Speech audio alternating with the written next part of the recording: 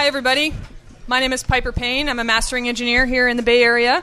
We'll start with our panel on sound quality matters, quality sound matters. This is Randy Leisure from Pono at the end. Maureen Droney from the Recording Academy. Ryan Ulyate. He's a producer and engineer, most specifically with Tom Petty. And Mark Ruxin from Rdio. Okay. So we're going to start, just because we're now running a tiny bit behind, but we'll start with Maureen. Maureen, my main question for you is, starting with our our high-res audio initiative from the Recording Academy, why are you starting this? Why are we interested in this? Well, because my job is working with producers and engineers. I was an engineer in San Francisco, actually, a long time ago. And I work with people who spend their whole lives making great sounding music. That's why they do it. They're always, I don't know, some of you know who Dave Pensato is, who has Pensato's Place. Dave says that what engineers are doing when they're mixing is they're always trying to get to that place where they feel like they did the first time they worked on something or heard something that made them want to be an engineer. So they're always striving for greatness, and it's about sound. So that's the people that surround me, so I know this is real. You know, it's not like we were having this conversation a little while ago about can people really hear the difference?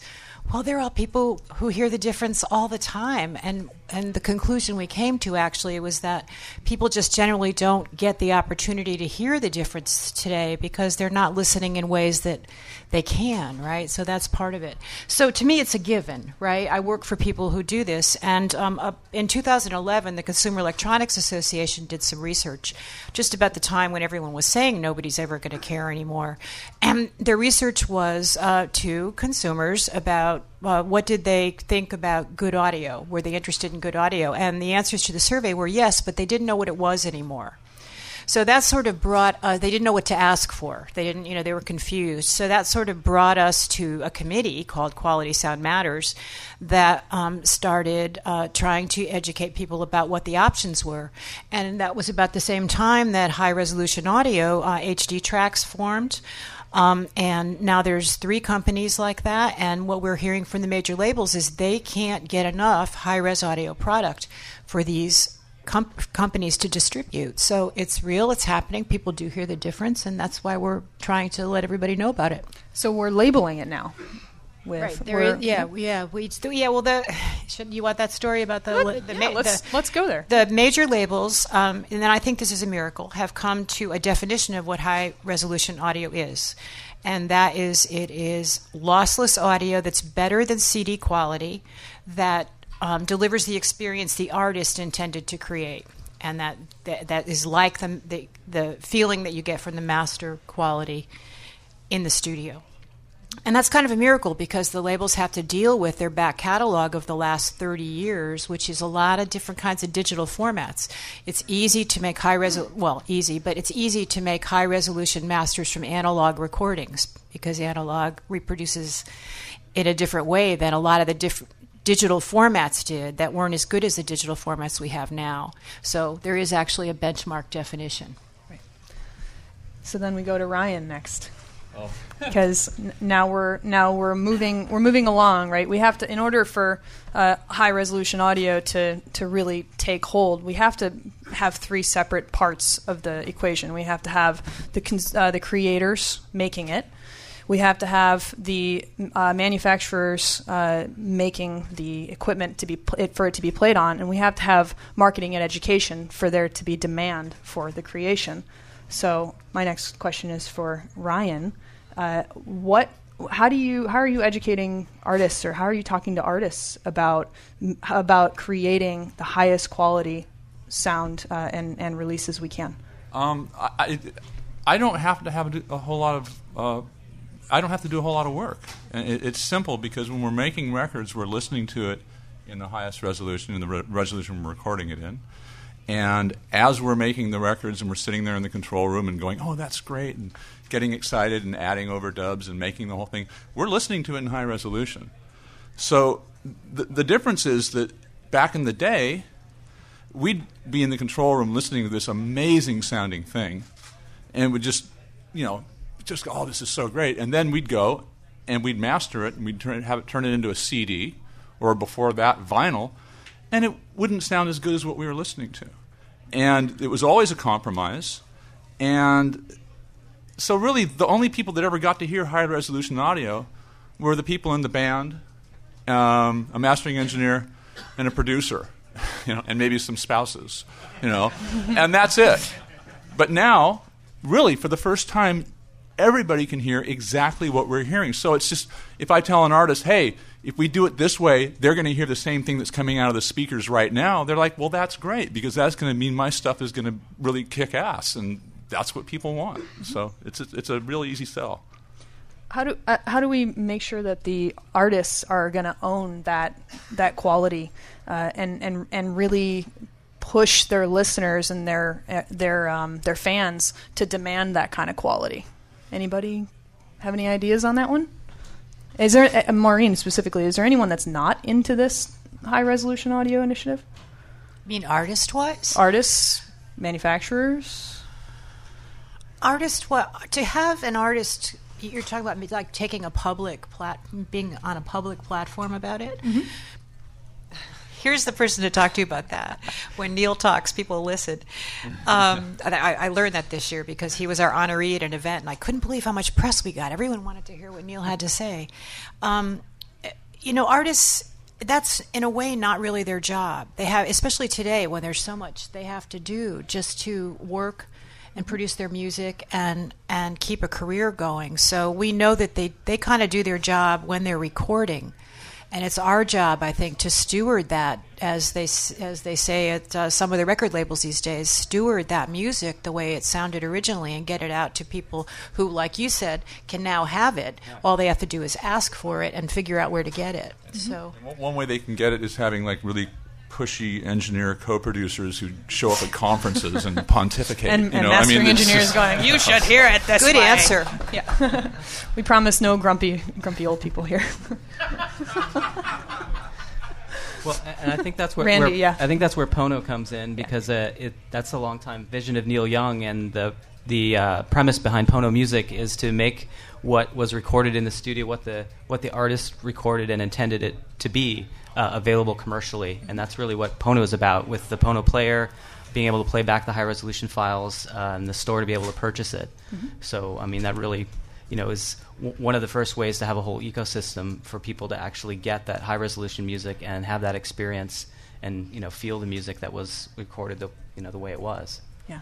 And so then you're kind of a little bit of a tie over into the manufacturers making the hardware to be able to play back high resolution audio.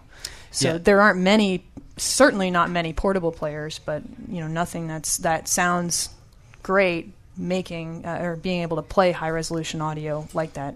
Yeah, and that's a concept behind the Pono player, that it's a purpose-built device just for high resolution playback.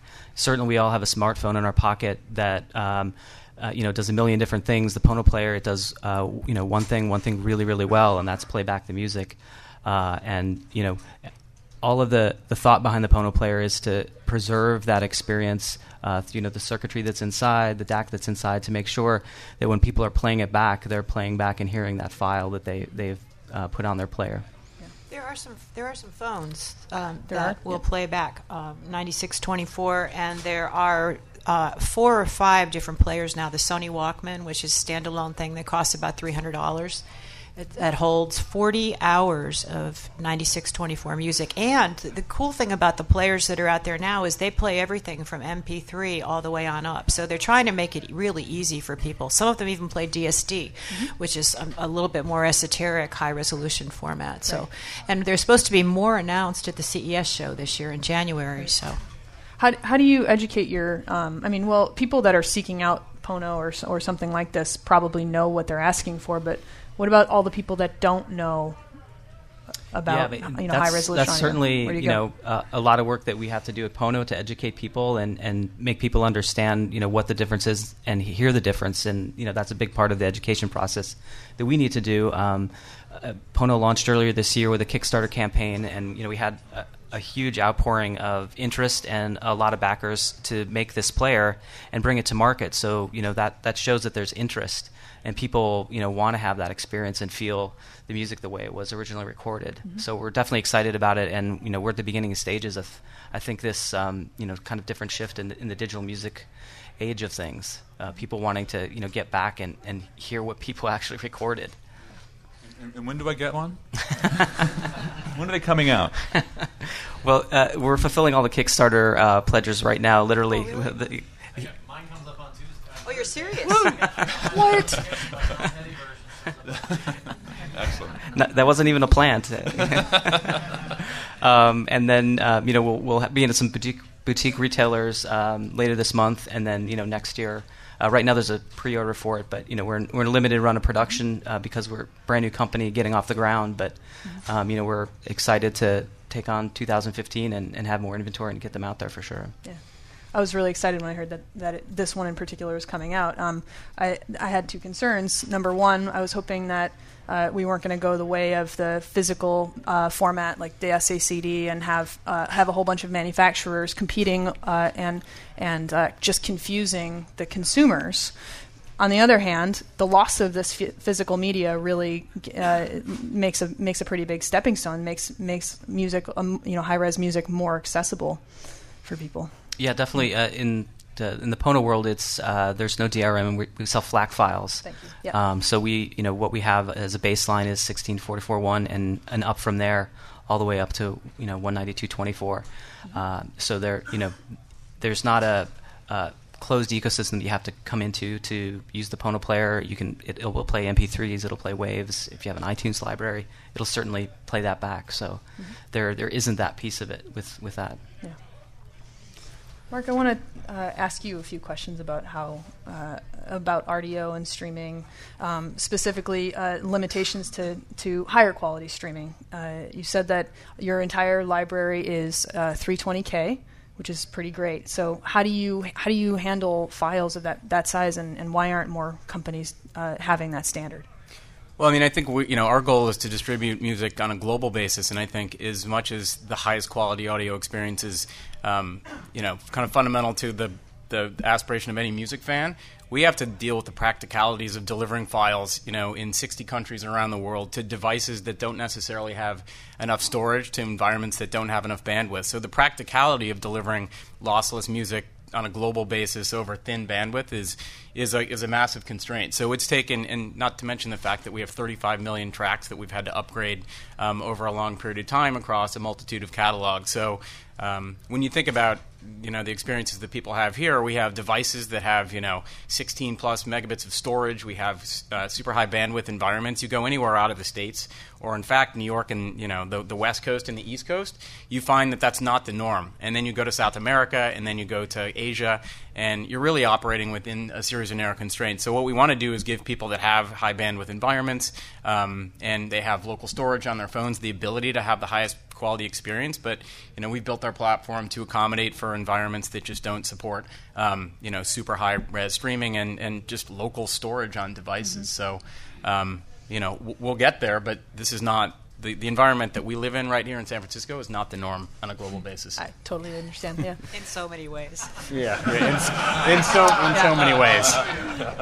Well, what about like 5-10 years from now? What's that look like for what everybody here on this panel is doing? When we have no bandwidth problems, certainly here in the United States and potentially in Europe as well, when we have huge hard drives, when we have better DACs to play back files, where are we? What are we doing? Well, I mean, I think we ask our users all the time to make these kinds of compromises so that we can inform what we do for the business. And even locally, when we ask people whether they want higher quality files or twice as many songs on their phones, the answer is always quantity over quality. So I think, and I also think that listening is so ubiquitous today. So people listen to music all the time. So they listen to music at work and on their phones, online, offline, pushed through low bandwidth environments to connected speakers, etc. So I think high quality music is best appreciated when you're actually listening to music. And I think if you go back historically, listening to an album was that was a conscious decision to sit there for 22 minutes and listen to music. What's wrong with that? No, there's nothing wrong with that. But there's not that many people that sit down and listen to music and want, at 22 minutes have to think about what they're going to listen to next. And I think it's become so easy to just have music playing without much thought that not only are you not thinking about what you want to listen to, you're less focused on the quality because you're playing with your phone and listening to music. So we ask our user base to kind of react to it, and largely, they're multitasking and listening to music. And I think there was in a bygone era, people used to sit down and listen to music, and they'd listen to it alone, they'd listen to it together, and now those experiences are largely restricted to, the car. So a CD in a car with a good stereo is, probably still one of the best listening experiences we have in kind of modern life today. We disagree. I would say that the one thing that I'd like to see us be doing in the next 5 years is I'm going to keep on making the best sounding albums that I can. And I think that there's going to be a need and a desire for people to want to hear something that really touches them. And so one of the things about vinyl I think that's really great is that there is a ritual associated with it. And it's a well-known ritual. You pull the thing out, you have to work at it, it demands your attention. I don't know how we're going to get there with high res, but I think there needs to be something like that actually compels people to sit down and do that, because there's two different things with music. There is the kind of while you're cleaning the house, but there is that thing, and vinyl, the resurgence of vinyl, I think, shows that people want that experience. Yeah, and hopefully to that point, part of bringing that experience is people actually hearing something and hearing how good it can sound, what's in high resolution, and actually want to sit down and maybe listen to a whole album at one time. And I got to say, just one other little thing. When we made this last album. I'm still doing surround, and if you hear this last Tom Petty album, the Blu-ray, if you hear it in surround, on a good system, it beats the crap out of everything you've ever heard. And it's very immersive and it's very compelling. So I'm just going to keep on trying to make compelling experiences with the artists that I'm working with for people.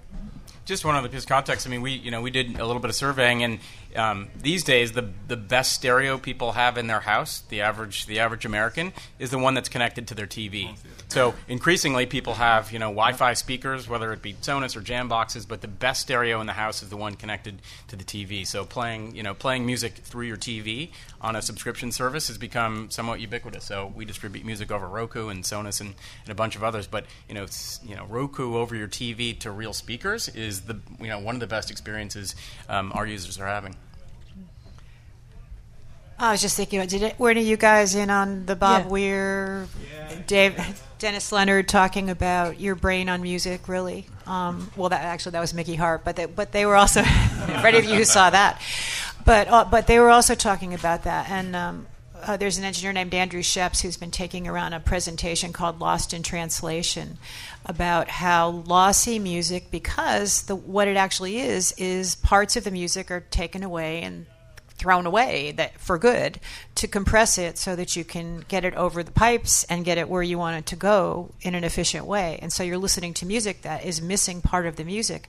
And there's starting to be a lot of, I don't know if there's really definitive research on this yet, but a lot of conversation about the fact that does affect your brain and it does affect you physically. And that in not wanting to hear music over and over again that isn't as complete as the kind of music that Ryan is talking about making. Yeah, it sounds like one of the bottlenecks, though, is definitely in the consumer manufacturing or the software side. Because I'm curious now, Mark, why if it's just that the user base is saying it's good enough, why aren't we striving for the highest possible quality we can get? Is it a money thing? What are the bottlenecks? Is it a money thing? Is it that there's no money incentive, or is it just that the rest of the world is not able to consume this right now? Well, I think there is the rest of the world issue. So it is a hardware and kind of bandwidth issue in most parts of the world. I think lots of users domestically they don't. Again, I don't think they trust that that's just not an important factor for them. I think things like ubiquity and the quantity and the size of the catalog and the ease of playback are more important. So I think there's a subsection of people that still listen to albums. I mean, I think the ritual of listening to records is great. You open up a record, you've got lyrics, you've got liner notes, you've got big pictures. A lot of it is the experience of just having a music experience. And I think these days people don't have listening rooms. They have a television with speakers, and they have mobile devices and tablets. And so I think people tend to multitask more. I mean, the rise of social networking has stolen time away from listening to music in very real ways. People don't go to the movies either. They watch TV with a laptop or a tablet open. So I think for most consumers, what they're getting at 192 plus is enough, and some people can't recognize the difference, and some people just prefer ubiquity and quantity to quality. Yes. Just to wait for the microphone. Yeah, we're supposed to. Yeah, that's a Yeah, how about what everybody in the room? How many engineers? Wow. So I would say that probably, I would think that at least half of this room understands the difference in quality between like a 320K and a CD quality file. How many musicians here? Okay. How many tech people creating this stuff? Wow. Ah, interesting. So what, Maureen? Do you have any thoughts on what we could... Oh, I'm sorry, you have a question. Yeah. Hello. 1, 2, 3. Testing, 1, 2. Thank you. The thought is, for me, it's like, sometimes there's sort of like this, catch-22 of like, is the customer going to drive the demand for this thing that we know is out there? And for me, I think the analogous experience is, whatever. My dad was really into wine, and I just drank good wine growing up. And so therefore, when I taste shit wine, it tastes like shit, and I can't help it. So now I've got this bar that's been set for me. I'm just wondering if there's some sort of benevolent kind of dictatorship idea of, kind of along the MIDI Manufacturers Association. If we standardize and get the right ecosystem developed, couldn't we just simply impose this higher taste level on people? And once they've tasted it, it's gonna be really obvious now, as opposed to hoping someday that people might have this experience of, oh, I've tried something better, but rather simply, flooding the environment with like, this is the good stuff. It makes it really hard to go back to the other thing. So I'm just wondering if other people are seeing potential initiatives, consortiums, these kinds of things to make this a greater opportunity rather than just kind of waiting. Mm-hmm. Yeah, I mean, Maureen, that's exactly what she's doing. Yeah, the labeling that system. is just a really what the P&E wing is doing, and other entities, the High-End Audio Installers Association, CEDIA, and the Consumer Electronics Association, whose members make products that play back higher quality audio. So there's a lot of people who believe in this and are working on it. And trying to give people, the biggest thing is finding the opportunity for them to hear the difference. And most people, like you said, they don't have systems at home to hear it on, so where do they go to hear it? Yeah. And you got to open that nice bottle of wine and taste it, I just wonder if we're preaching to the choir a little bit, you know what I mean, just for the average folks to have that experience. Yeah, that was why I was curious who's here, who's in the audience, who's making this music. Yeah, like I was saying, I think that's a big part of what one of the things that Pono Music has to do for sure is to educate people and give them the experience to hear it so they can taste that really good wine and know the difference for sure. And also, let's commend Ardio, because you're doing this believing that your listeners want to hear it better. And so you're putting time and effort and money into making it sound better as best as you can that's practical for you at this point. Yeah, it's a non-trivial task to upgrade a 35 million song catalog. But it's funny, non-trivial, yeah. It takes a lot of time. But we give people a choice. So people, again, and we're just looking at the data. So you give people the choice of 320 or 192, and you go down the line.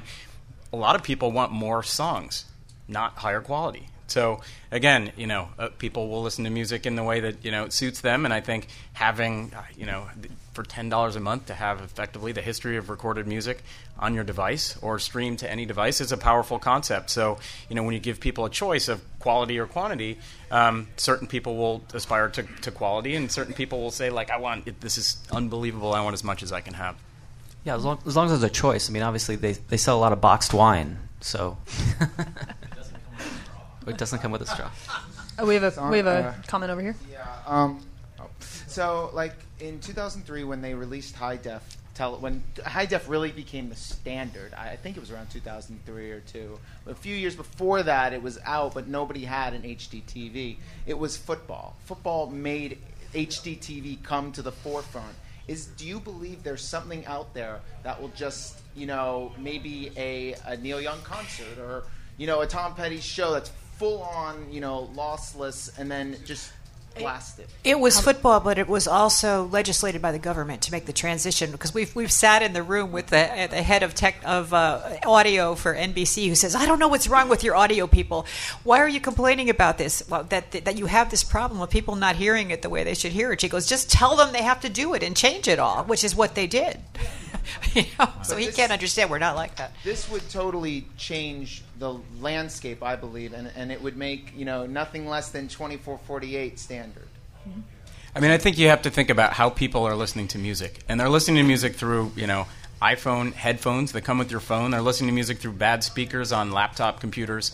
They're pushing files around to connected devices over low bandwidth environments. So I think it's more a function of how are people listening to music. They don't have Macintosh, systems with Bang & Olufsen turntables, and that's not how most people are listening to music. So, but the labels are taking a role in this too, in that they're starting to require 96K 24-bit masters, and mastered for iTunes is that they want you to be starting from a 96K 24-bit master. So there's starting to be a demand from the people who are going to put out the music to give them the better quality. I'm an Rdio subscriber. Thank you. No problem. And I use Rdio, and he's right. There are some times where I'm on the go. I don't have my full res catalog with me. I couldn't fit it all on my phone, and I could hear it. And I know when I consciously am playing Rdio, I know I'm getting as good quality as I could get streaming. Nobody else is streaming at that rate that I know of. So there is definitely a market for that. Well, actually, Spotify's paid Spotify premium service is at $320 as well, yeah. Oh, I didn't know that. But I don't use Spotify. That's fine. So for you. You asked a question earlier. What about games? Game audio could be the gateway, as could movies, Blu-ray, these physical formats for high-res audio. And there's a very big music component to both of those ways of consuming media as well. I have a question for you though. Why don't do you store higher quality files on people's hard drives, or could you not necessarily on a device, but on an actual computer, if they have a Wi-Fi or an internet connection, and could you store a 16-bit 44K file? If you had it archived? We'd literally have to go back and upgrade the catalog, song by song, collection by collection. So I think the answer is, we're slowly but surely we're moving our way up the quality spectrum, and we just have to find a place. It's funny, we did a Deezer actually pushes FLAC files to Sonos-only devices. So we did the Pepsi challenge with our engineers in a room against 320 over the same device, and it was split down the middle. People literally couldn't tell the difference. So at some point in time, I think we reach not the people in this room, but the average kind of music fan. It'll be indistinguishable. So again, I think you're listening to a record, you're engaged in the listening experience. Part of it is all the context associated. Part of it is most people don't have the chops in the same way that some people don't have the chops to differentiate good wine. So it's not indistinguishable at my house. It's real distinguishable. I understand that you understand you did this research. I think we should give people more credit and give listeners more credit for again, we're at the highest quality that we think we can distribute to a mass audience on a global basis, and we give people literally 4 choices of the way they want to listen to audio. So that 320 will go up at some point in time, and we're excited to do it. So, right on. Thanks. We have a lot of questions here. You've had your hand up for a long time back there.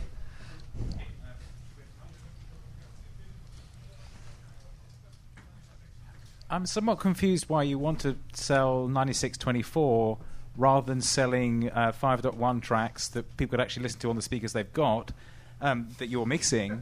And also, why not sell stems, raw mixes so people can remix? That's people want that. Well, I can answer that really quickly. The guy that I work with and the people I work with don't want you to do that.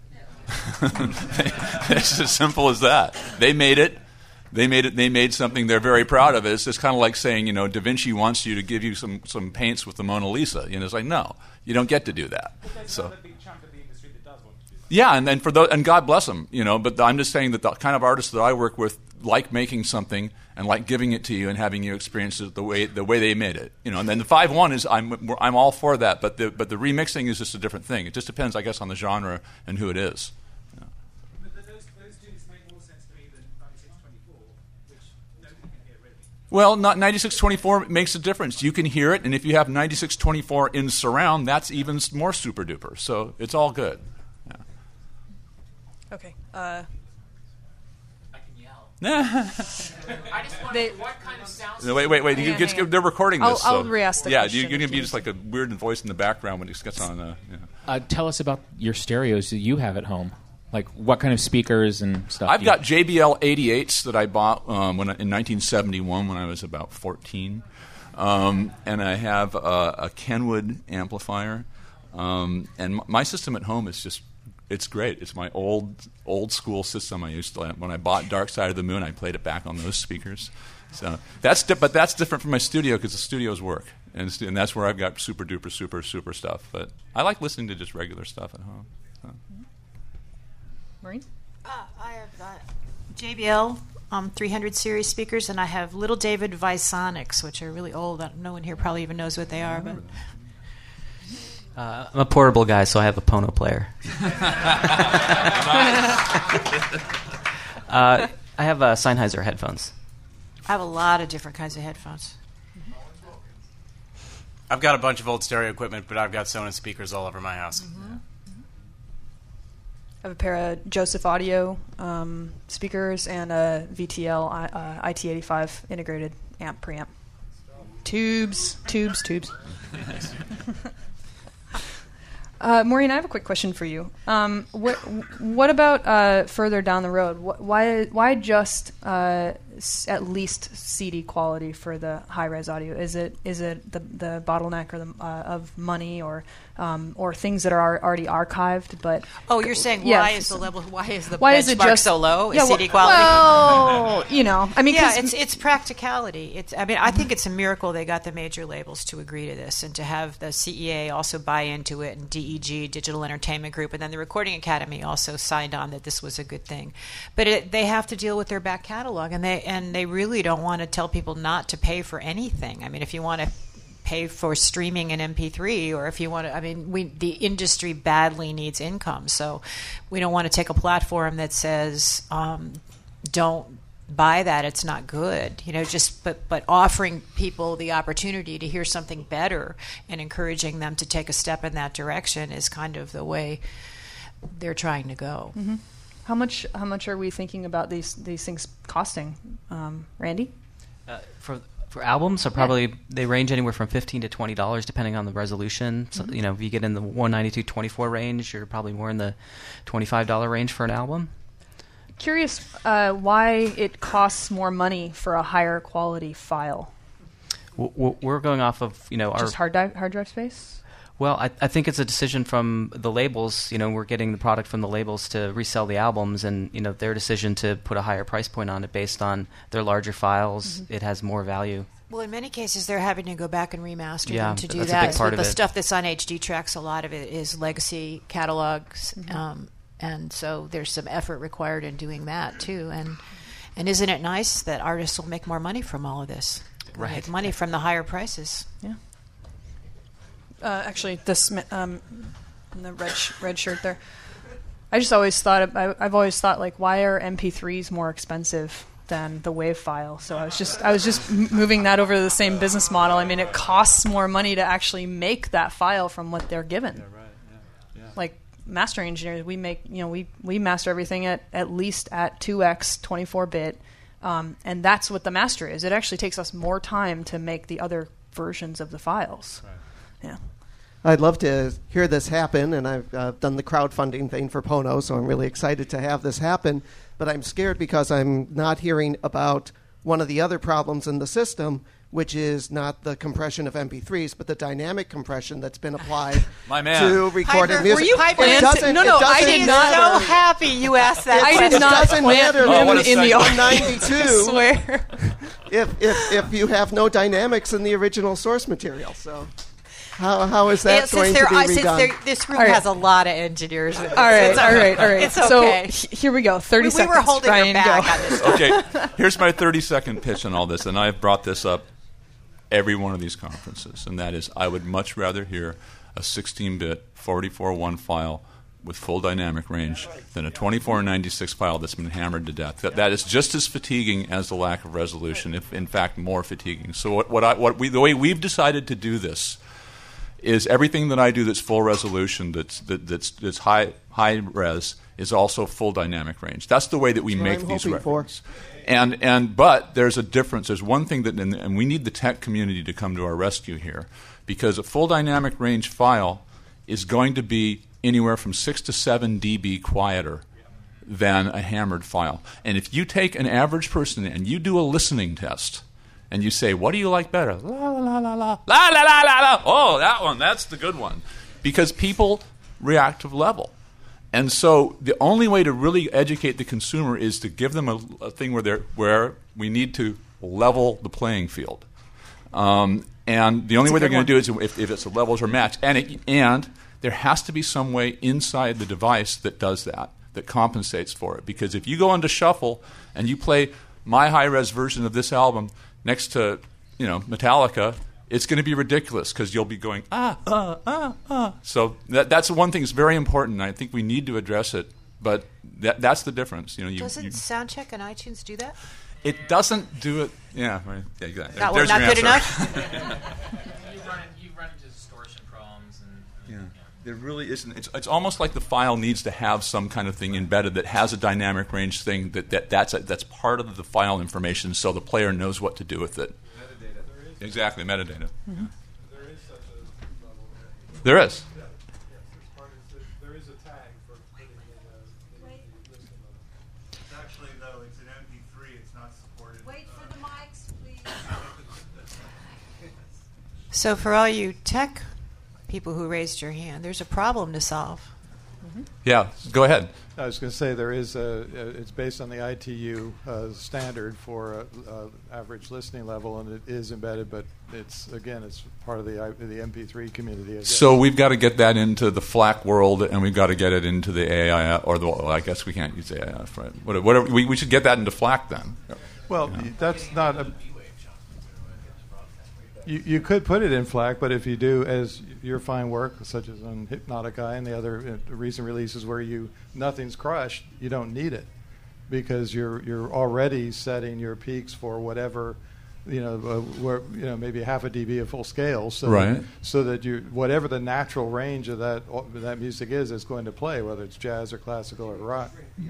Yeah, exactly. Right. You got to take the sausages and lower them. Right, but what I'm saying is when you are using compression, that's when you do need to have some sort of reference level. But if you're not using compression, then it's going to be the natural sound of the recording. I just want to be able to turn down all that other stuff about 7 dB. That's yeah, of course. I want that. I just think that it's something that's going to be very important because I think that unless we address it, I think we're going to shoot ourselves in the foot at the starting line because consumers are not going to get it if there's these huge discrepancies. That's why, actually, in a funny way, the Blu-ray, although it's kind of a dying medium, what's great about it is that it's a physical thing, but you put it in, there's nothing competing with it. It's not like you're going to go into shuffle mode and hit another track. You're going to put this in, you're going to turn the volume to a level that sounds right, and you've got an experience. I think one of the things I heard you on your panel at the AES in Los Angeles last month, and one of the things I think the recording industry understood was that when CDs came out in the 80s, the promise was this is a quiet medium, there's no noise, so all that analog tape had hiss, so they had to compress it so you wouldn't hear the noise to keep their promise that the CD really is a new quiet medium for a lot. No, nobody. I disagree. I think what happened is the same thing that happened with anything. Okay, we promise we aren't going to go too long about this, but they want to hear it. It's the same thing that happened when people made records back in the day. The loudest record was the one that won, and so when they made CDs, that they started out and they go, "Oh, you got to look at all this headroom," and then someone else said, "Hey, I'm going to make my CD louder." And then someone else said, "Hey, I can make it louder than that." And then someone else said, "Hey, I got a digital limiter that I can put on everything that'll really make it loud." And so it just escalated. So, back when CDs started, actually some of the earlier stuff sounded okay. The converters weren't that good, but the dynamic range at least was there. So, once again, it's just conscious decisions people are making. And I've decided that I'm just raising the white flag on the loudness war with the high res stuff. I'm going to be quiet. I'm not, so I don't want to compete on that level when we go into this medium because we already killed ourselves before. One last point I think is important. You were asking how do you get the mass market to even know it's here. If you take a really well-recorded album like your most recent and you downsample it to CD, it's still going to sound great and warm. Yeah. Because of the care that went into. If the source is good, you can play it at CD. Yeah. You may not quite have that time information that's available in high res that the ear seems to respond to. But it still sounds great. Well, thank you. It's a good way to start. Yeah, I mean, we're just trying to make it, and I think this has a lot to do with what you're doing. It's like, I think people need to have the resolution of whatever they're listening to scale to whatever their system is. I mean, I should buy that album once, and I should say, when I'm listening in super duper, I want super duper. When I'm listening it in something and it has to push through a certain kind of bandwidth and there's a limitation, that thing should just scale. That should just be, I should buy this thing once. And then that would be really nice. Yeah. Okay, tech people. Tony? Yeah, a big question that's come up for me over thinking about this panel is it quality or is it convenience? Not for the people consuming it, but for the manufacturers. Who wants to show off their hardware in the best light? Okay, so do they ask for the highest quality sources they can get, or do they look for something that's just convenient and easy to get to their client, to their customers? I think that it's appropriate for different types of listening environments, but something like what Pono is doing, it's meant to be portable. You're giving them the highest quality thing they can get and still be portable. Yeah, and in that case, you want the quality. That's what it's all about, as opposed to having something play back on your smartphone where you just want quantity and carry a lot of it. Yeah, I asked you specifically, what part of why we have to have super duper loud files and MP3s, like, okay, going way back to terrestrial radio, we had to compress it so that it would go further. Now we have MP3s where they have to be super loud and compressed just because the DACs in the mobile devices can't play back loud enough. People want to be able to actually hear it, and it's a big concern that people have. They go, it's really loud, it sounds great on my system when I turn it up, but I can't hear it on my iPhone. Well, you guys are actually creating something with a high quality DAC in there as well. Yeah, exactly. Partner Air Acoustics helped with the internal circuitry and the DAC component of it. Thanks. To follow up on the question of average loudness, this one's actually probably this question is probably best to send to Piper. Sorry. Oh, it's okay. If we were to have a flag or a tag that identifies the level, so we could compare them and average them, my guess is, would we call it average volume level for the length of the track? Some sort of peak RMS averaged over the entire length of the track, perhaps? How would you phrase that so that if we were to, say, in one of the standards that many of us work on, have a metadata flag in the stream that says this is the average level of this track? What would we call that? Tony's really trying to figure it out. I know, yeah. Would we call that average volume level? Well, I think there are already things that analyze that and know kind of ahead of time. But very personally, I wouldn't want anything doing any extra processing in the files that I'm making. No. But, what I meant was what Ryan was speaking of earlier, how when we're playing track to track and we switch to the next track, we can offer up a field that says, hey, player, this is the average volume of this next track. Mm-hmm. You can do a one-time adjustment at the beginning of the track so that they match. Right. Or album, yeah. So then you could set that flag the same for the entire album. What would you call that? I think you would call that average volume level over the course of the track, right? Yeah, well, is it just? I mean, but are we analyzing the peaks or are we analyzing the average loudness? There's the question. That's yes. like they're two very different things based on the content. For isn't there the CATS meter? Isn't Yeah. that part of the CATS meter? Didn't they figure that out? Yeah, I don't. There are different. There are a lot of different types of plugins. There's different ways to calculate it. Yeah. But if we could come to an agreement on That's just how to metering represent that thing. numerically, Right. then we could tell the player. Right. We have loudness units. That's a thing now. That's not things can be analyzed by actual loudness now, not necessarily. And to your question, it's a scaling for the meters and the way to look at the loudness, not necessarily a process. I think that's running on the file. Right. I mean, that's something that if done properly, could be done in mastering. You just it's looked at, it's given a thing, and then before you deliver the file just has that chunk in it that says that. What about from a more organic place, though? What if we had the artist actually embrace a better sounding record rather than a super loud record and actually be it's like, I know it might not work, but be confident about it and say, I think this sounds great, you should listen to it this way. It doesn't have to be stupid loud. Well, I fought that battle and lost when it came to CDs. I'm sorry, anybody I work with is not going to unilaterally disarm. I'm sorry, it's just not going to happen. In the CD world, the loudness war has been lost. And I've got the bruises to prove it. I think we're coming back, though. I feel good. Well, I don't know. I think that the high res space gives you a chance for the reset. I think the CD is going to be pretty much we're relegated to where it is, and it went too far, and we backed off a little bit. And I think we all know that, all of us. And so I found out a way to make it tolerable. And it has a lot to do with the way that I mix stuff. I don't use any bus compression on the mix, so that means that I only get the peaks slammed once at the very, very end. So I'm not adding insult to injury, which is so. But I think that the artists want to compete. They're competitive, so you can't really expect them to say, "Hey, let's make your CD, your rock CD 4 dB quieter."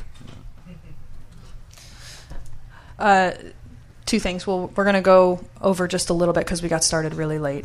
So we'll continue to answer questions and things until about 5, 6 after.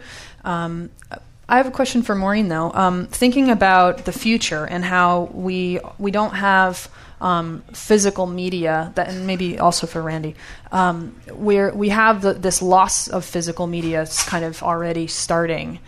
What does that look like for the future? I mean, we have... I think we have a really tremendous opportunity to keep branding high resolution audio. But what about things like, are you guys thinking about DSD, DXD in the future as well for your players, or even some other format we haven't even thought of? Like a little baby tape player or something inside of Pono? Why stop here? Why stop here? Why aren't we thinking like why are we doing stuff for right now? Why aren't we thinking about the future 5-10 years from now? I think we're trying to unconfuse the consumer. Yeah. Okay. Yeah, and not get into and make sure, like whoever said that before, not get into format wars. Mm-hmm. I wouldn't want to go the way of the SACD, which was just super confusing for people. Yeah, I think the first step is just getting people to understand what the difference is and how they've been listening to music over the last 10 years and they're not listening to it in the highest resolution possible and what the difference is, and people can get to the point where they hear the difference, and those people that care about the quality will be interested in it before we go to the next level. Mm-hmm. Thanks. We had a couple more questions. I think in this row, somebody... We're already done. Okay. Well, I was just thinking about we were talking about quality sound matters, and we got into the point where you guys were talking about. This isn't really a question; it's just more so the idea that we got into where loudness seemed to be a substitute for quality, and so we have an opportunity without physical media to look at pushing the quality, even looking at surround in headphones. We were talking about that briefly. Yeah. Is an opportunity to be able to push the limits of what we can do and that kind of thing. It's unfortunate that we have that the loudness for the consumers makes a bigger difference than it does than quality does. Jerry Springer was on the air way longer than Phil Donahue. The shouting matches stuff. But if we can look at education, let's how can we educate the artists to be able to, as engineers, it's our job to educate the artists that we work with, but we're also the bridge between the consumer because we're also fans and we listen. So if we can find a way, we look at the three-prong, having manufacturers, having the bottleneck go away, having content. I think we actually can if we stop allowing them to say that this is acceptable and just say this is what we're doing. It's worked in the past. Video World did it with screens. Nobody makes, and I use that. Nobody pulls up a phone and says, "I'm going to make Lord of the Rings look great on this phone and hope it looks good in the theater." We're revolving around a device rather than we are around content. So I applaud everybody for their effort. Thanks. We have a comment or question. One thing I did was when I made ref CDs for artists, I always made sure they're about 2 dB quieter than the actual CD. And it's a really important thing, too. If somebody wants a CD, don't give it to them too loud. That way the mastered one sounds so much better. I live between a major university and Amoeba Records, and all the kids at the university are buying vinyl again. And seems to me that there's going to be a bigger vinyl market than there is a high audio quality market. But those vinyl all come with free MP3s that those kids throw away because they're all using streaming services for convenience. And maybe there's a good place for if you buy vinyl, you then get high quality audio. You get that with the Tom Petty album. Yeah. You get that. You get flax. I'll speak to that real quick. Something to remember is that the vinyl that's being created nowadays, there's really a very small percentage of it that's actually being created from analog recording and analog masters. And we've gone and talked to vinyl manufacturers about what types of masters they're getting, and a lot of them are getting CDs or just the CD master, and then they're cutting vinyl from that. Yeah. So as long as we're on the topic of audio quality, let's remember that vinyl nowadays is not really the same as vinyl back, in the heyday of high quality audio. Not all of it. There are a lot of people that are creating really high quality analog recordings, or they're creating vinyl pressings from a high res either 2496 or 24192 file, which is great. Part of that is just because vinyl mastering became a lost art. So a lot of people who are doing it now don't really know how to cut for vinyl, and so they don't even know. And the artists don't know. They like and God bless them, they're buying them. That's don't want to tell people that it doesn't sound as good as they think it does, or as good as it could if it was recorded and mastered and cut to fit the media. Right. Yeah, I think it's definitely as consumers of vinyl now, this new resurgence of vinyl, it's really important to be demanding that, if it's an analog format like that, how much cooler would it be if it was actually analog recording or at least an analog master or a high res master being delivered for that cutting. Yeah, and to your point, that's actually one of the things we're working on right now, talking to labels about being that blow-in card in the vinyl and getting those downloads. Could they be Pono files? That that would be a really great way to deliver it. Yeah, because it's. I mean, a lot of mastering engineers are making, a lot of them are making high-res masters for vinyl, or at least delivering the high-res master that was for CD for the vinyl. But there are also a lot that don't know. Tony. Mike, maybe talk about that labeling initiative. Yeah, we hit on that at the beginning a little bit, but. Yeah, in addition to that definition about lossless audio that's better than CD quality, they're working on a series of codes for the people that really want to know the provenance of the recording. You've probably heard that like HD tracks and also Mastered for iTunes got busted when people who purchased the product looked at the files and saw that it wasn't 9624 to start with. So they want to be transparent now about that. So that's the codes are a little complicated. That for people who want to delve into it. So they're not right. They're not as easy to say as that definition, but they're working on that too. Thanks. Okay, so I think we have time for one more question, and then I'm going to ask all the panelists to leave us with one last thought about how to keep. I know I'm asking so much of you guys. How to keep up the quality. One last question over here. Well, my point is.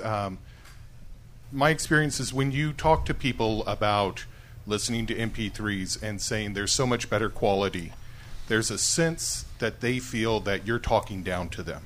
Even though you're trying to educate, they think that you're telling them you're listening wrong and you should do it better, and they tune you out immediately. Yeah. And my thought has always been that you don't need to educate, you need to get them to feel the difference. You don't need to get them to hear the difference. You need them to get to an emotional state where emotionally they connect with that higher quality. So do you have any comments? I think you can educate till the end of the day, and it's probably not going to make a big difference. Well, hearing the difference makes you feel the difference. Yeah, hearing is believing. That's what I say. Yeah. Hearing is believing. That's true. And I'm not talking about physically feeling the difference, but in an emotional way. It's the same thing, isn't it? Yeah, you'll get it. You'll get it. I don't think so. Well, I think when you watch a movie on a big screen in a movie theater, you have a deeper emotional resonance with the work than you do when you watch it on a tablet or an iPhone. Right. And when people move to get a 50-inch television in their house, one of the reasons they do that is because they want to replicate that larger emotional impact that they get from going to a movie theater. That's what sold that television to them, not the new electronics or whatever 4D or anything else. It's that emotional impact that they're going to get out of it. I think that's the way to sell a higher res type of any entertainment experience. But I think to answer to use the movie analog, I think filmmakers make films to be seen on screens, but increasingly people are sitting at home on 50-inch screens watching film streamed from Netflix to a Roku box in a low-res environment. And I think to the point about records, and I spend a lot of time with labels, and they're very excited that there's this physical media property that's on the rise. They're mostly selling albums to younger people. Who are ditching codes, and that's about a different listening experience. It's not about the quality at all. It's about the packaging. It's about the tactile experience of pulling a red vinyl record out of the sleeve and putting it on a turntable and having to get up in 22 minutes and make a conscious decision about what to listen to.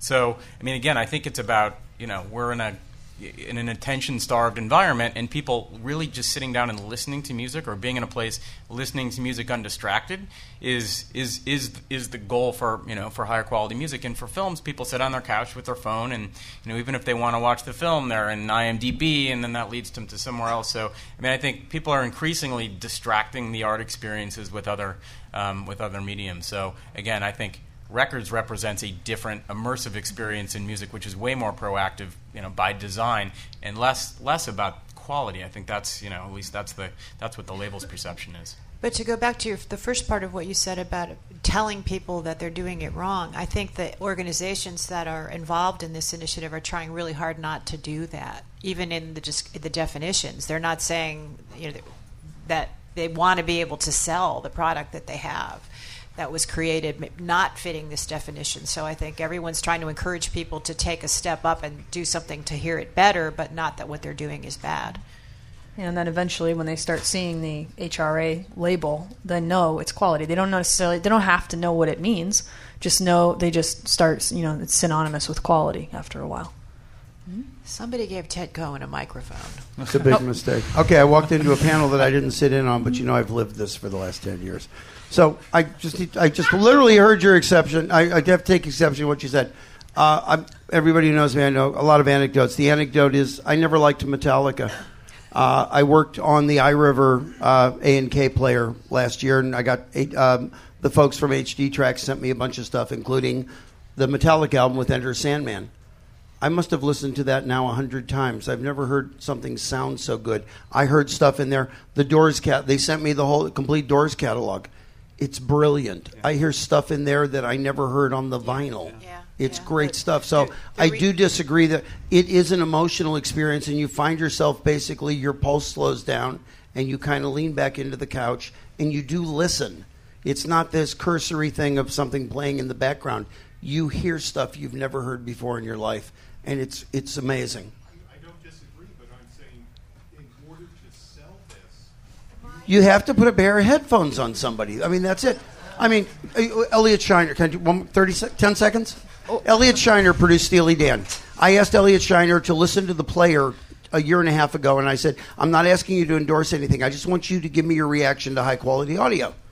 He's been paid a fortune to design the ELS system for Acuras. Right. If you have an ELS, if you're in Acura, you have his system. He picks up the player for like 15 minutes and goes, when you have something like this in your pocket, it's the first time in your life that you ever hear music the way I intended for you to hear music. It's a completely different experience. And it is getting people literally stopping them on the street and saying, put on a pair of headphones and listen to this. And I know that sounds, Piper, she's taking the mic away. Goodbye. Thank you.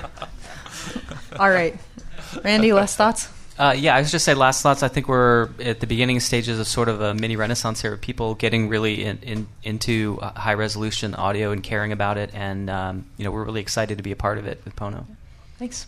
I have no last thoughts except the music, the way the artist and the engineers intended you to hear it. Yeah, my last thought is, there was a thought about engineers always having a certain kind of quality that they're trying to maintain. I've just never made the album that I wanted to make that sounds the way I want it to sound. I'm just going to keep on doing it, and if I get closer, I want everyone else to hear what I hear. It's just as simple as that. Yeah, I mean, I think we're just focused on trying to distribute the most music to the most people in the most environments, and so that's really about consumer choice. So we will continue to make available the best quality music that is distributable to a global audience. So thanks. Musicians and engineers, strive for your highest quality you possibly can, because it's your reputation, and that's what's going to sell your records. So thank you very much to everybody that's here. Thank you all for being here until 10 after 6. Now it's time for your cocktail party. Go have fun. Be safe.